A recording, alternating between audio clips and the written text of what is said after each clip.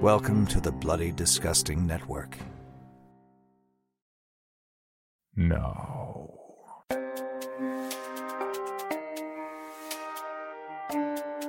This is Creepy, a podcast dedicated to sharing the most famous, chilling, and disturbing creepypastas and urban legends in the world. Whether these stories truly happened or are simply fabrications is for you to decide. These stories may contain graphic depictions of violence and explicit language. Listener discretion is advised. Creepy presents The 31 Days of Horror, Day 20. Burned alive or buried alive? If you had to, which would you choose? Written by Brenwell Pond. Burned alive and buried alive. The two worst fates for any living creature that I could ever possibly imagine. If forced with a choice, which would you pick? Unbearable physical agony or extreme mental torture? The most excruciating pain imaginable, or the utmost form of horror that the human mind is capable of conceiving? Up to a few years ago, I didn't know either. Why would you even consider it if not forced to? Well, one day I found out which I'd choose. One day so dreadful that there's no adjective in the English language strong enough to properly convey the horror of it.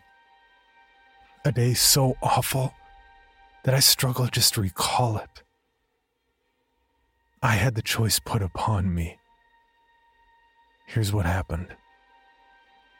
Years ago, I bought my first home.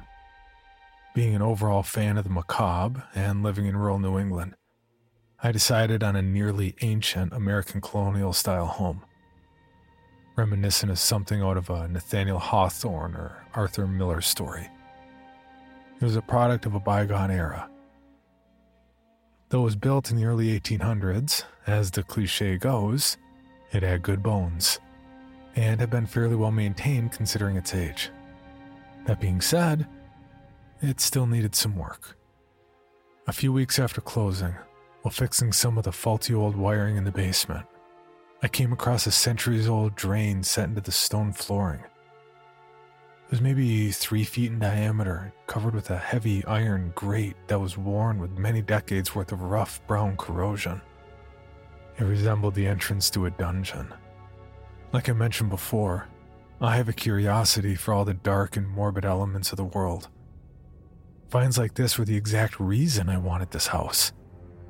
So I decided to have a closer look at the forgotten thing. I laced my fingers through the dirty old grate and gave it a firm pull. It opened with a pained and rusty cry. I gazed down into the hole. A faint, acrid stink arose from its depth. It was as dry as old bone and quiet as a crypt.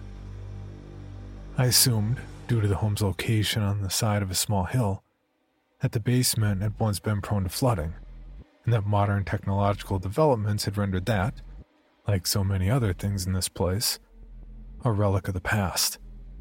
I poked my head a little further in and looked into the deep, dark recesses of the ancient plumbing. I could make out just the faintest bit of light at the far end. I went out into the yard and found the outlet hidden deep in the thicket of tangled brush. Evidently lacking access to chicken mesh, someone had covered it with a makeshift crisscrossing of merciless-looking barbed wire, apparently to keep any unwanted creatures from crawling in during the night. I thought that whomever had done so had made a smart choice. The pipe looked nearly big enough for a person to squeeze through. A few months later, I was back working in the basement. The previous owner had left boxes upon boxes of yellowed old newspapers, books, and other forms of aged literature stacked under the stairs. I wanted to move out what I could as they were taking up a lot of valuable storage space and were a possible fire hazard, especially under the dry, splintery wood of the basement risers. Honestly, though, I really wanted to look through them to see what sort of curious old volumes might be hidden within the dusty mound. About 30 minutes into my task, I sifted through and moved about 5 of the boxes without finding anything of much interest. In the 6th box, however, I came upon a strange volume bound in worn leather that looked like it must be older than the house itself. It had the words Kitab al-Kunuz embossed on the cover and was written in what appeared to be Arabic. No, I'm no linguist. There were English translations or notes of some sort written in the margins. They seemed to say something about the locations of lost and hidden treasures. This was exactly the kind of thing I was looking for. Excited by my find, I moved out from under the stairs in search of better lighting to read it by. I went over to a large floodlight I had left in the basement from a previous project and flicked it on.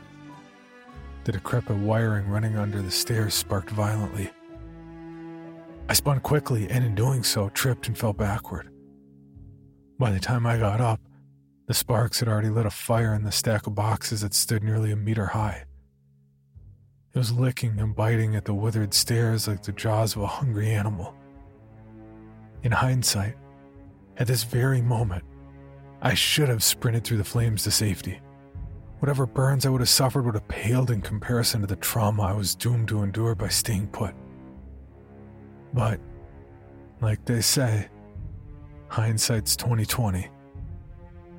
Instead, I sat frozen in shock of the sight in front of me. When I snapped out of it, I looked around frantically for any signs of something to douse the flames with. But of course, there was nothing. Nobody thinks to keep a fire extinguisher in their basement. The blaze rose higher, engulfing the staircase and spreading around the door jamb at the top like some type of hellish decoration. I tried desperately to hold back panic and think of a way out. My basement had no windows and no hatchway either.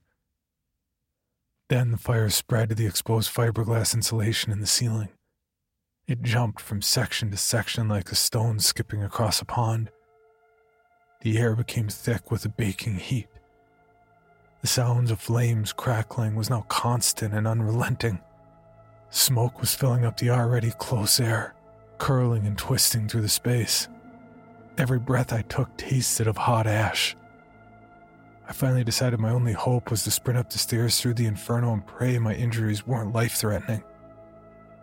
Thoughts of pink stinging burns, blisters, wet peeling flesh and skin grafts flashed through my mind. I hesitated. I tried to steel my nerves against it all. Then the staircase collapsed. I drew back against the concrete wall behind me, hoping for respite from the sudden gust of fiery air that followed. It didn't help. It was like standing too close to a bonfire, but with no way to back up. I looked up at the doorway. The threshold was 15 feet up and surrounded by flame. I moved away along the wall, desperately searching for any relief from the heat and smoke. Everything was on fire now. I could barely see. My eyes burned and every breath choked my lungs. I was beginning to feel lightheaded and nauseous. I was going to die down here, asphyxiated and burned alive. I prayed to God to feel as little as possible. I got down on my stomach hoping to delay the inevitable. My hands felt cold metal on the floor. I heard it grind and shift with my movement. My fingers slipped through elongated holes. I was lying on top of the drain. My heart jumped and then immediately dropped to the pit of my stomach. I had a way out, but it meant squeezing through hundreds of feet of suffocating underground tunnel. I pulled it open, and it gave that same rusty cry as before. I put my head inside. The air felt cool and fresh compared to the basement. I looked at the speck of light way down in the darkness. It looked miles away. I tried pushing myself inside. My shoulders pressed against the sides of the drain, pinning my arms tightly to my sides. Claustrophobia hit me like an electric shock. I scrambled back up immediately. I couldn't do this. It was so narrow. I'd get stuck in the pipe and slowly die in there, deep under the earth. I sobbed and cried out in utter despair. The fire was closing in around me. I could barely breathe anymore. The heat was like being in an oven, like baking to death. I felt flames lick at my back and I jumped forward. Fire burnt the skin on my face. I pulled back. I had nowhere left to go. Without stopping to think any further, I shoved my body headlong into the hole. I wriggled like a worm, the flames burning at my feet and legs giving me the dearly needed motivation to move forward. My arms were pinned to my sides again. Because of the L shape of the drain, I had to go in upside down. It was like being stuck in a cave miles below the Earth's surface. Dread and anxiety like I've never felt before consumed me. I wriggled and squirmed and kicked. I moved mere centimeters with each desperate effort. The sides of the pipe clenched around me like a fist. Every move felt like it was going to wedge me hopelessly in the pipe. In my position, I couldn't even see where I was going.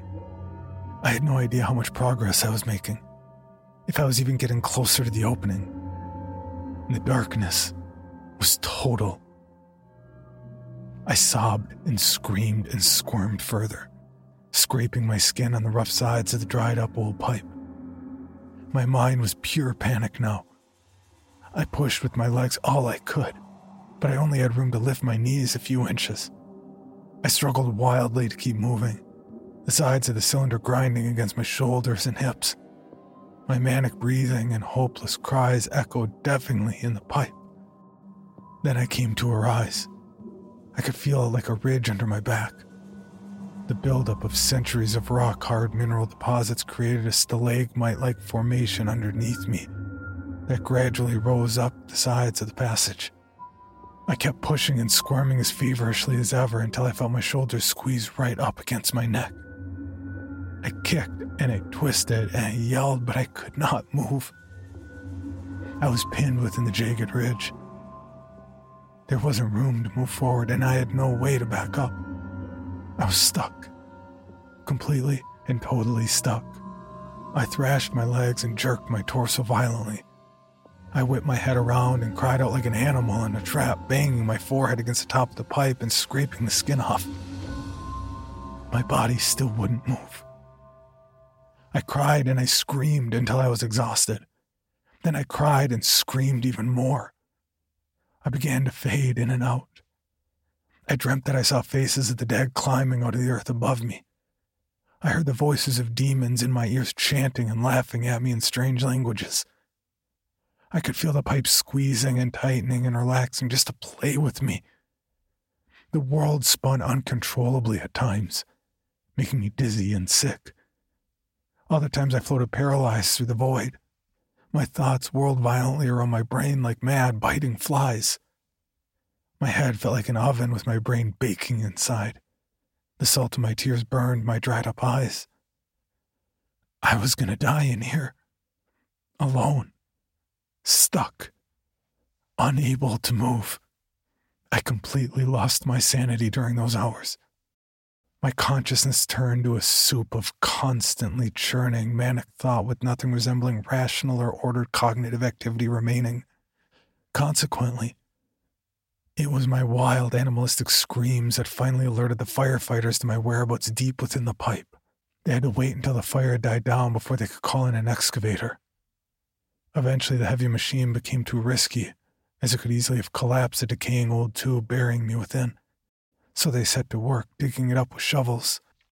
After they moved enough earth to expose the pipe, they had to cut out the section I was entombed in with a large saw. I know people were speaking to me during this time, trying in vain to keep me calm. But all I remember is the deafening, metallic shrieking that echoed through the pipe, stabbing at my eardrums like ice picks. Once freed from the rest of the conduit, they lifted the section that held me out of the ground with a small crane and set it down in the yard. I vaguely remember another floating sensation. I had hoped I had died. Soon they went back to work with smaller, yet barely less hideous-sounding saws. It was night at this point, so I didn't even get the minuscule benefit of daylight to ease the suffering. Other than the noise, it felt no different than when I first crawled in.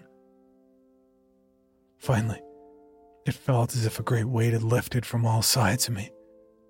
My body seemed to expand in all directions. Cool air brushed across my skin. I was lifted up and carried away. This, like I said, was years ago. I'm just now regaining the sanity needed to be able to process these events and get them down. My therapist tells me it's a good idea, that it will help me get past the event to whatever degree possible. He says it may help with the night terrors too. I can barely sleep without teleporting right back into that suffocating space. The other patients in the hospital are used to my nightly screaming by now. So are the nurses and orderlies. It was they who gave me the details of my rescue. They tell me I was stuck in that pipe for nearly 10 hours before the rescuers got me out. They also tell me that crawling into it was the only reason I survived. The house was nothing but a pile of ashes after the fire, and because of its subterranean location, very little heat or smoke got down in that awful drain. So, in the end, that nightmare is the reason I'm alive and able to tell this story. No, if I could go back to that day, to that moment standing above the ancient grate, surrounded by roaring flame, I'm not sure I'd make the same decision again. I may let the flames take me. I may let myself burn alive. Hello, Bill Band here from the All 80s Movies podcast to tell you about Factor Meals. Eating better is easy with Factor's delicious, ready-to-eat meals. Every fresh, never frozen meal is chef-crafted, dietitian approved, and ready to go in just 2 minutes. You'll have over 35 different options to choose from every week, including Calorie Smart, Protein Plus, and Keto. Also, there are more than 60 add-ons to help you stay fueled up and feeling good all day long. Get as much or as little as you need by choosing your meals every week. Plus, you can pause or reschedule your deliveries anytime. We've done the math. Factor is less expensive than takeout, and every meal is dietitian approved to be nutritious and delicious. What are you waiting for? Get started today and get after your goals. Head to factormeals.com/80smovies50 and use code 80smovies50 to get 50% off. That's code 80smovies50 at factormeals.com/80smovies50 to get your 50% off today. For your bonus episode, Creepy presents Night Drive, written by B.A. Reese and narrated by Rissa M. My body aches as I stumble away from the accident.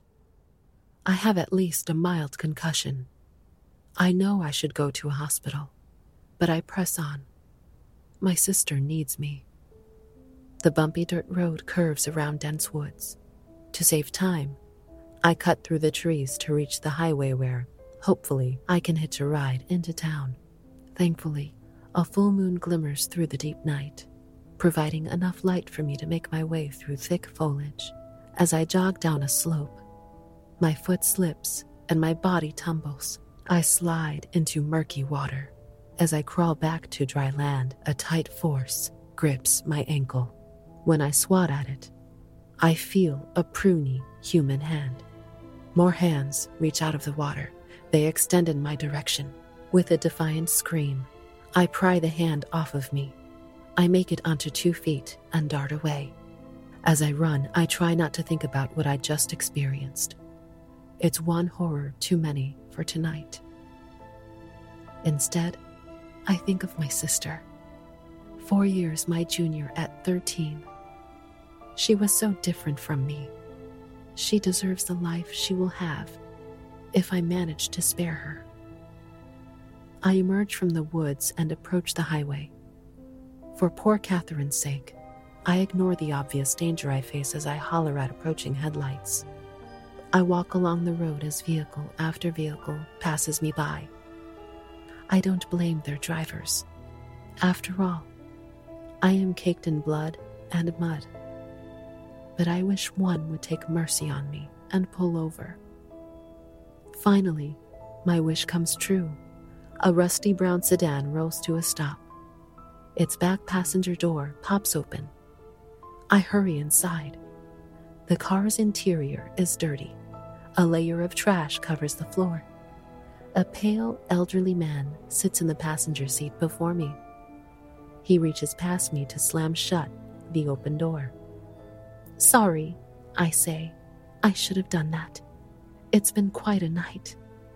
Are you heading into town?" He does not respond.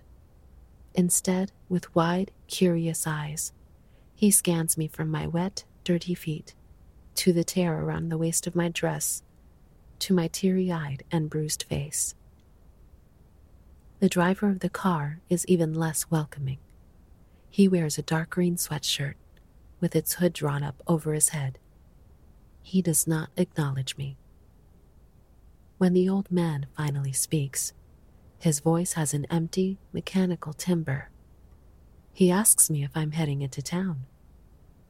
"Yes, like I said, I'm sorry to impose, but it's urgent. I need to make haste." The man croaks one word. "Why?" "My sister needs me." The man repeats why I said, "She needs to go to town because her sister needs her." He gestures toward the driver, who starts the car. I feel relief as we fly by the trees that droop ominously by the side of the road. The old man makes a sign of the cross with his hands before tapping a button on the car's audio system. A deep male voice emerges from a musical intro of haunting piano. "Welcome to Cemetery Stories, the podcast guaranteed to frighten you to your core. We examine the most disturbing urban legends we can find. Listener discretion is advised." I'm not exactly in the mood for this. Still, it's harmless enough. All that matters is that this strange duo brings me to town. What difference does it make what they listen to? I settle into my seat and try to enjoy the moment of relative calm. Tonight, we examine a legend over 300 years old, the curse of Susanna Archibald. I bolt upright. "What?" I exclaim. Susanna Archibald was born in 1680 in Hanover County. She lived in an agrarian community in a Puritan settlement. As you'd expect, she grew up surrounded by strong religious institutions. What is going on? Have these two men picked me up on purpose, knowing who I was? I sense that I need to leave. "Sir," I call to the driver. "You've taken me far enough. Drop me off here, please." He continues to ignore me. Susanna lived happily as a part of the wealthiest family in the region. However, in her late teens, Susanna's life took a dark turn when she met a boy 1 year her senior, named Nathan Benham. Nathan? It's one thing for this narrator to describe someone with my name, but for him to also know about Nathan. Susanna and her little sister Catherine were seen heading out into the woods with Nathan one summer evening. He knows about Catherine too? Nobody knows exactly what happened that night in the woods, but we do know the narrative that the town accepted to be true the next morning. I know exactly what happened, but none of this occurred hundreds of years ago like the host had said. We'd driven my dad's truck out to Westridge Park. I remember dizzying spins around a fire, dolls, and needles. Suddenly, Nathan tried to kiss me on the lips. Startled, I turned my face. He only made contact with my cheek. He told me he wanted to marry me. Catherine gasped happily when she heard the proposal. When I told him no, he turned red and cried. Several elders spotted Nathan acting hysterically that evening. After intense questioning, Nathan explained his behavior by reporting that he had witnessed Susanna Archibald engaged in witchcraft. I remember first hearing the accusation in the high school cafeteria. I assumed nobody would believe it. I could not have been more wrong.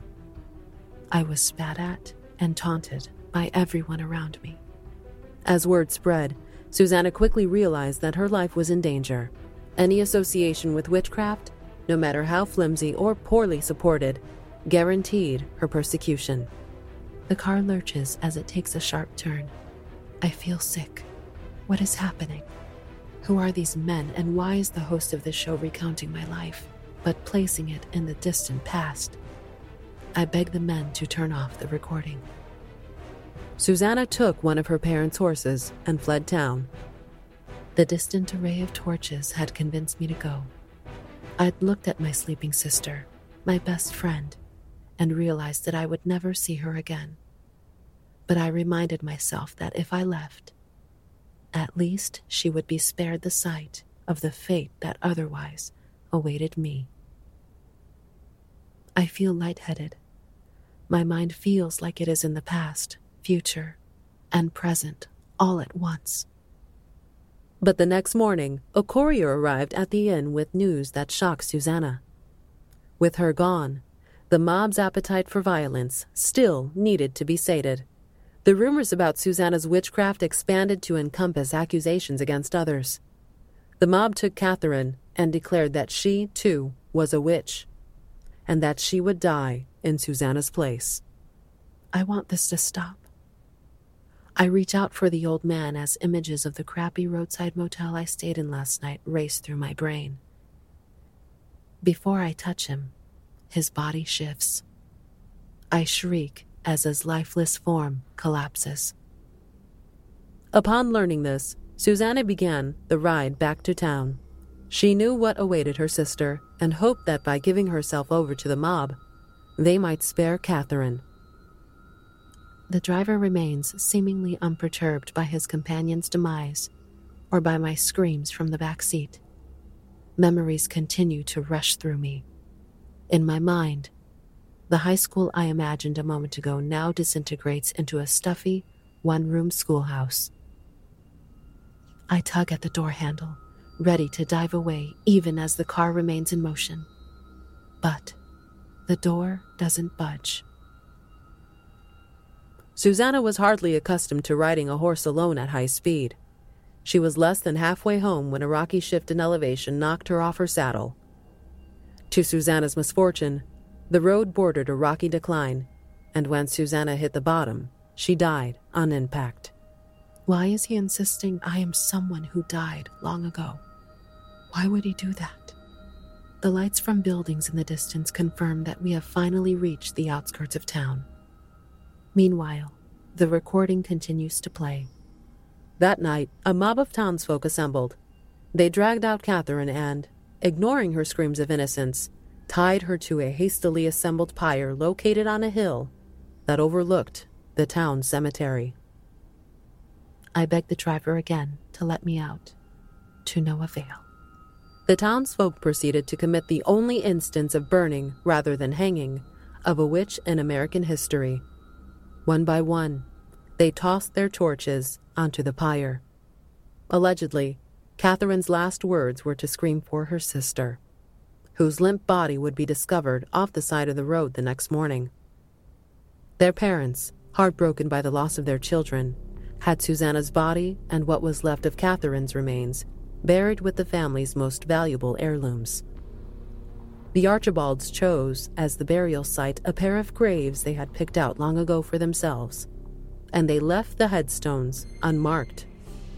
Mr. and Mrs. Archibald proceeded to jump into the White Oak River. They were never seen again. The car turns abruptly onto a gravelly side road lined by empty fields and derelict buildings as we veer further into the opaque darkness. The ghost of Susanna Archibald has been sighted many times since that day. The rumor is that she walks the roads near where she suffered her fatal accident, hitchhiking desperately to get into town to burn in her sister's place. She keeps up with the times and is accommodating to changes in technology. If you drive a truck, she suddenly understands what a truck is. If you talk to her, she relates her experiences in terms resembling those used in the present. She does not seem to understand that she is from the past. In the distance, dozens of small flames flicker at the top of a grassy hill. But locals tend to refer to this not as the legend of Susanna Archibald, but rather as the curse of Susanna Archibald. The reason for this is that those who come into contact with her rarely live long enough to tell the tale. It's said she has a special relationship with death, in that, as someone stuck between the boundaries of life and afterlife, she is seen the most clearly by those with few days before their departure. And those who do interact with her meet their end even more quickly as a result. Most accounts of her come from those who did not engage with her, or who contacted someone about her soon before their own death. Rumor has it that her sister Catherine still prowls the area where her charred remains were buried, eagerly awaiting the arrival of her long-absent sister at their unmarked grave. The podcast cut off as the car rolled to a stop. The driver steps out, leaving me with the old man's corpse. Out the window, the headlights reveal the driver removing some kind of stuffing from his ears and goggles from over his eyes. On the other side of the car, I discern a small spiked fence. A frail young man emerges from a light fog. As he hobbles, he gives off a sickly cough. He reaches out for the door handle and pauses when he catches my eye through the window. He seems scared and starts to shiver. He pulls open the door and directs me to follow him. He doesn't answer the many questions I ask. He just tells me that Catherine is ahead. As we approach the distant flames, we pass rows upon rows of old graves that stretch far into the shadows. Many of the tombstones are unmarked, and the engravings on many more have been worn down with age. He tells me he can't believe that I'm real. I demand that he tell me about my sister. Where is she? And is she safe? He responds that he has a little brother of his own who has the same condition as he does. That if he does this job, he'll earn enough money to provide for his brother's treatment. As I ponder what he means, we arrive at the lights. In the shadows, I make out a dozen dark silhouettes of men wielding torches, surrounding an unlit pile of wood. My companion tells me that this is my chance. I instinctively know what to do. I step forward. A loud, deep voice rings out. Susanna Archibald may have fled, but God demands justice. And justice will be delivered upon the sister who shares in her wickedness. Through fog and heavy smoke, I see several masked men in dark hoods drag a blindfolded girl in a yellow dress towards the pyre. The mob freezes as the boy who led me there announces that Susanna Archibald has arrived. I cry out, Take me instead, like you always wanted. Just let Catherine go. As I progress toward the site, a new set of memories overwhelms me. I recall waving down dozens of vehicles. Carriages, buses, Ford Model Ts, vans, trucks, friendly drivers, perverted drivers, soon-to-be dead drivers. None have guided me all the way to my destination. Until now. I lean against the wooden pyre and close my eyes. Ropes tighten around my legs and wrists. Am I being tricked into walking into my own death? Will I really burn? And even if I do, will that save Catherine? How can I make a difference if she really perished centuries ago? I hear each torch as it is added to the pile. I cough furiously at the smoke. My body glows, scorches, and inflames. Pain engulfs me. My consciousness dims. I begin to settle into a long-awaited sleep. But from the void before me emerge dozens of bloody, calloused hands. They reach for me, to pull me down. I resist. I run, the way I always have, from what's waiting for me on the other side. I open my eyes in the morning light. My naked form is sprawled across cemetery grass. Behind me are bits of ember from a dead fire. I am healthy. My skin is unburned. I gaze upon the graveyard just outside of town that my parents took me to as a child. It was much smaller then. I slip into a neatly folded set of white clothes that lay before me. A note beside them reads, "Sister, how I've yearned for you. Your body was buried here, but your spirit remains so far away. Please, come find me so we can finally move on." I know where to go. Like most parents in our village, Mom and Dad had shown us the plots they'd reserved for their own burial. The oak tree that loomed over the pair of graves had once been so small, so young. It had become fully grown long ago. Now, it was decrepit and dying. I kneel and call for Catherine. I sense that I have done everything right. After so many years of trying, I've finally been burned in my sister's place. But nothing happens. No spirit appears to float away with me. I wait in silence, certain that I have broken some kind of spell, but puzzled to not be experiencing the outcome I'd anticipated. As I depart, I gaze jealously at grave after grave of bodies buried in contentment, their souls having parted on in a way that I know mine never will. I am outside the cemetery when a metallic clang draws my attention.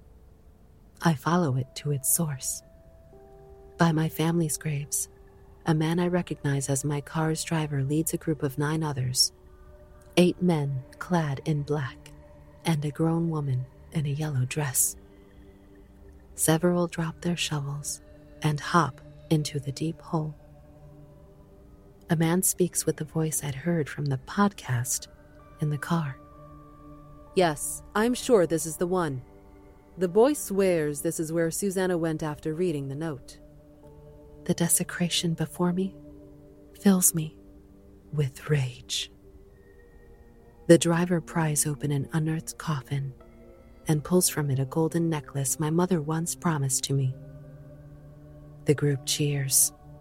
Others remove more of my family's jewelry and riches. When a small skull rolls out of the grave, I collapse.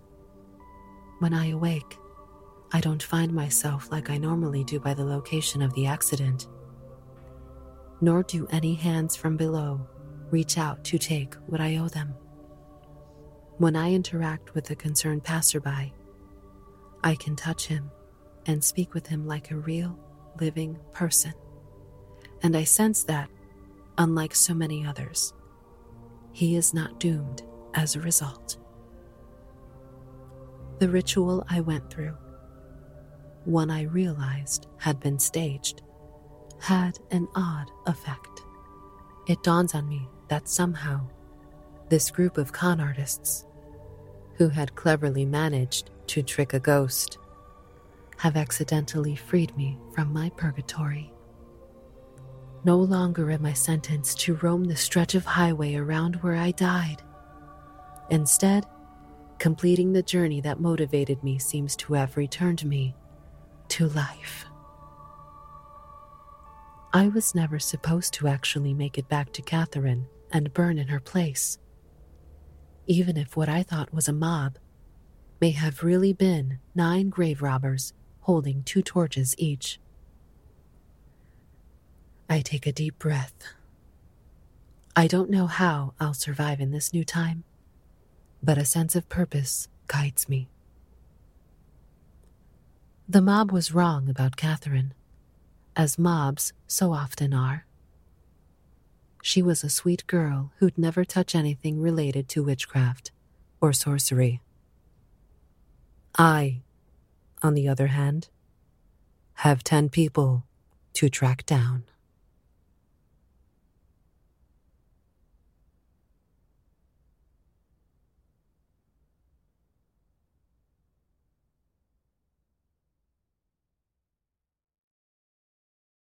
Item number SCP-5186.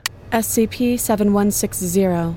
SCP-7533. Object Class Euclid. Keter. Safe. Special Containment Procedures. Spreading across the hemisphere and kicking up vast amounts of ash and dust. The only thing I could hear was 7219 laughing. Do you remember your name?